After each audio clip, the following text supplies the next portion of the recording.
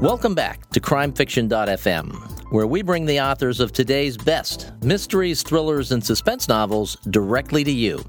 I'm your host, Stephen Campbell, and I'm here with Grant Blackwood, the author of the heart-pounding new Tom Clancy thriller, Under Fire, which was released last week. Grant, welcome. Good morning, Stephen. Nice to be here. It's a pleasure to talk with you. I had the opportunity to read the book, and it is indeed a fascinating, page-turning. It's a Tom Clancy book, and I'm curious. How do you, as the author, I know you co-wrote one of these with Mr. Clancy. How do you, as the author, put yourself into that style of writing?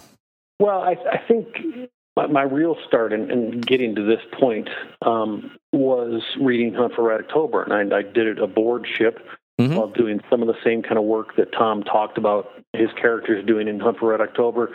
And, of course, I read everything he's written. And so by the time I did Dead or Alive with him, which came out in 2010, I was already well steeped in the Clancy fiction universe. And doing Dead or Alive with him and having it did so well on the New York Times bestseller list, I kind of hit the ground with a solid foundation. And I just carried this over into Under Fire. We know it's his characters, it's his world. We know what he likes, he would have liked to have written about. And so he's kind of always sitting on my shoulder when I'm writing these. All right, you mentioned the first book making the New York Times bestseller list. You shared some news with me before we started recording, but I'd like it if you could share it with our listeners, because this episode is actually going to go live tomorrow, June 26th. Yes, we just learned last night that Under Fire will debut at number 4 on the New York Times bestseller list. And that is phenomenal. Congratulations on that. What an honor. Thank you. All right, let's get started talking about Under Fire. Can you share with us your overview of the storyline? Well, from the very start, I knew that I wanted to do a very personal, tightly focused story just on Jack Ryan Jr. with a few exceptions in some scenes. And I wanted to kind of harken back to his past. And so Seth Gregory is a friend of his from high school, or St. Matthew's Academy is what they called it. In fact, he was perhaps Jack's only friend in high school.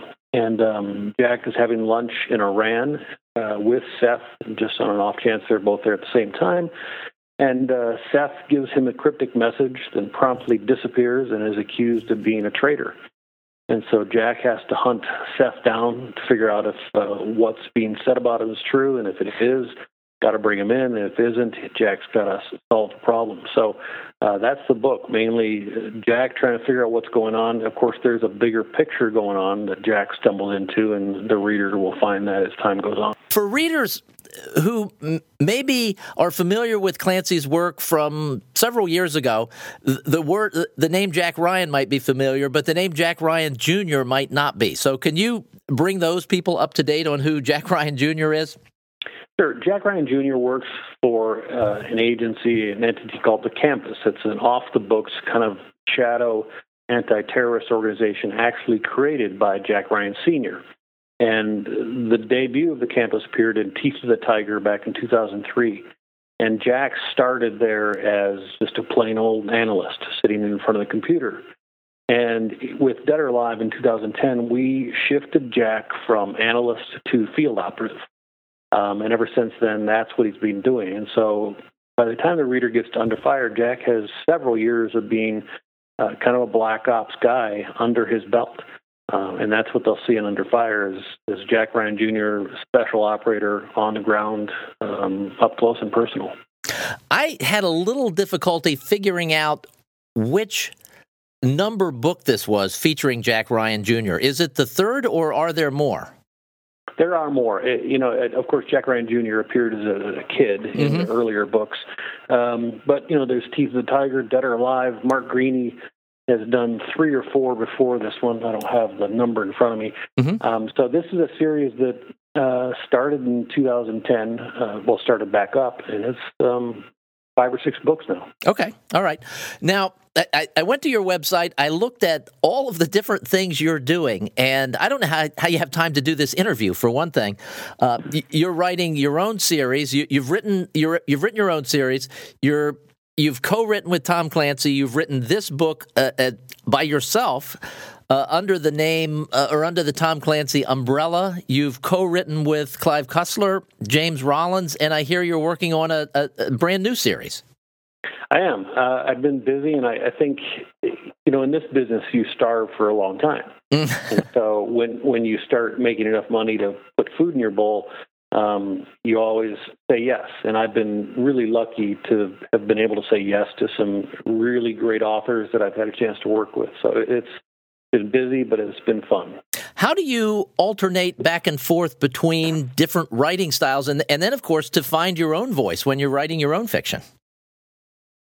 Well, I'll get back to style in a second, but switching mental gears is kind of part and parcel with being a co-author. But having read, of course, Clive extensively and Tom Clancy and James Rollins, I kind of knew what their style was, and I know what the goal of the book is. I know what we're trying to accomplish, and so I've gotten better over the years of just switching that mental gear and knowing where I'm headed and what my purpose is here. Style for me is about being lean, telling the reader what they need to know to keep them entertained and just keep moving on. And so I think that leanness, if I attenuate it correctly, works well with everybody else's style. That's true, but there's when you use the term lean, with Tom Clancy books, lean in writing style, I completely understand, but Tom Clancy books tend to be thick books. They're probably longer than your own fiction, and that's what readers expect. I expect it's sort of the same with Clive Cussler book as well. Well, Tom Clancy books, are very unique in that they take a huge worldview and they examine a lot of different topics, from the mundane to the complex and everything in between. Mm-hmm. And that's part of enjoying the Clancy fiction universe journey. And so when I got together with Tom and we started working with Better Alive, I kind of took off the reins and I let my imagination go. And where we needed to talk more about certain issues, I did, and I just kind of was able to, again, switch mental gears. Okay. And this book, as you mentioned, takes place in Iran. Iran's a country that's undergoing a lot of change right now. It's something that they've been undergoing for years, and it seems as though change comes in fits and starts. What do you see happening in Iran from the research that you did for this book? Well, it's interesting because I chose, and Iran is kind of the jumping off point for Jack Ryan Jr. in this book. He goes elsewhere, of course, as you know, but I chose what I thought was an interesting take on the Iran of the fiction universe we're working in, and that is that it's a moderating Iran. Right. It's a new president, and they're moving more toward Western-style democracy and openness, which is not unprecedented. That's happened in the past. Iran in the 50s was very pro-Western, very open. And so I chose to do that just because I thought it was an interesting take on that region. But, time will tell. Iran right now is not open, not fully democratic. Whether that will change, whether deals that are in place or might be in place will help or hurt, I don't know. That's the true answer. Only time will tell. I thought it was interesting, and I may pronounce the name wrong, but the female character that Jack's love interest in the book, is it Isabel? Isabel Khashoggi. Okay. I found her perspective on things on the ground in Iran to be interesting. So what's that like to write from the perspective of a woman in Iran? Well, she is, Isabel Khashoggi is Iranian father, American mother, and so she kind of is of two worlds to begin with. But she is, I think, even without the moderation in Iran that we see in the book. So Isabel Khashoggi is not a wilting flower, as readers will see. And so I think even if it were not in this book an open and moving toward openness, she would be on the cutting edge of pushing things for women, pro-feminism, in a probably a moderated way because she's got to be careful. But yeah, Jack gets to see Iran of old and Iran of new through her eyes oftentimes. And I think I know it was fascinating for me, and I'm sure it's fascinating for the readers. It really was. That was among the most fascinating things in the book for me, just getting that I don't know, it felt like an insider view of what was going on. And, of course, that's why we read these international thrillers, to experience things that it would be difficult for us to experience otherwise. Exactly so, yes. Let's talk for a minute about the fiction you write under your own name. You've got an existing series, and then you're working on something completely new. So can you talk for a second about the existing series? Sure. That's the Briggs Tanner series, and those are my first 3 novels that I ever published. It's End of Enemies, Wall of Night, and Echo of War, and they're all out digitally right now. In fact, we're coming up on next year will be the 15th anniversary of End of Enemies publication. It stars Briggs Tanner, who works, coincidentally, for a kind of covert, off-the-books gray organization that does a lot of the things that Jack Ryan Jr. of the campus does. And so he's a special operator. He basically specializes in getting the job done where nobody else can or will. So those are the first 3 books. The current series, at the risk of sounding overly cagey, I'm still in the early stages of it, but I will say this. The protagonist that I am writing about does a lot of the very dicey things that I usually write about. He used to be a pararescue swimmer for the Air Force. He used to be diplomatic security service, freelance journalist who goes into war-torn countries. So he's always on that bleeding edge of danger.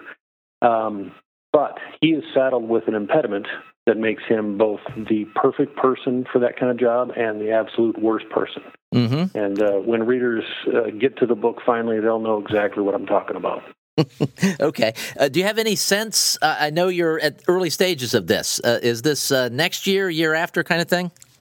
I don't know. I've learned early on. I learned the best thing a writer can do to keep themselves from going crazy is just keep their head down, keep writing, and focus on the blank screen in front of them. And that's what I try to do.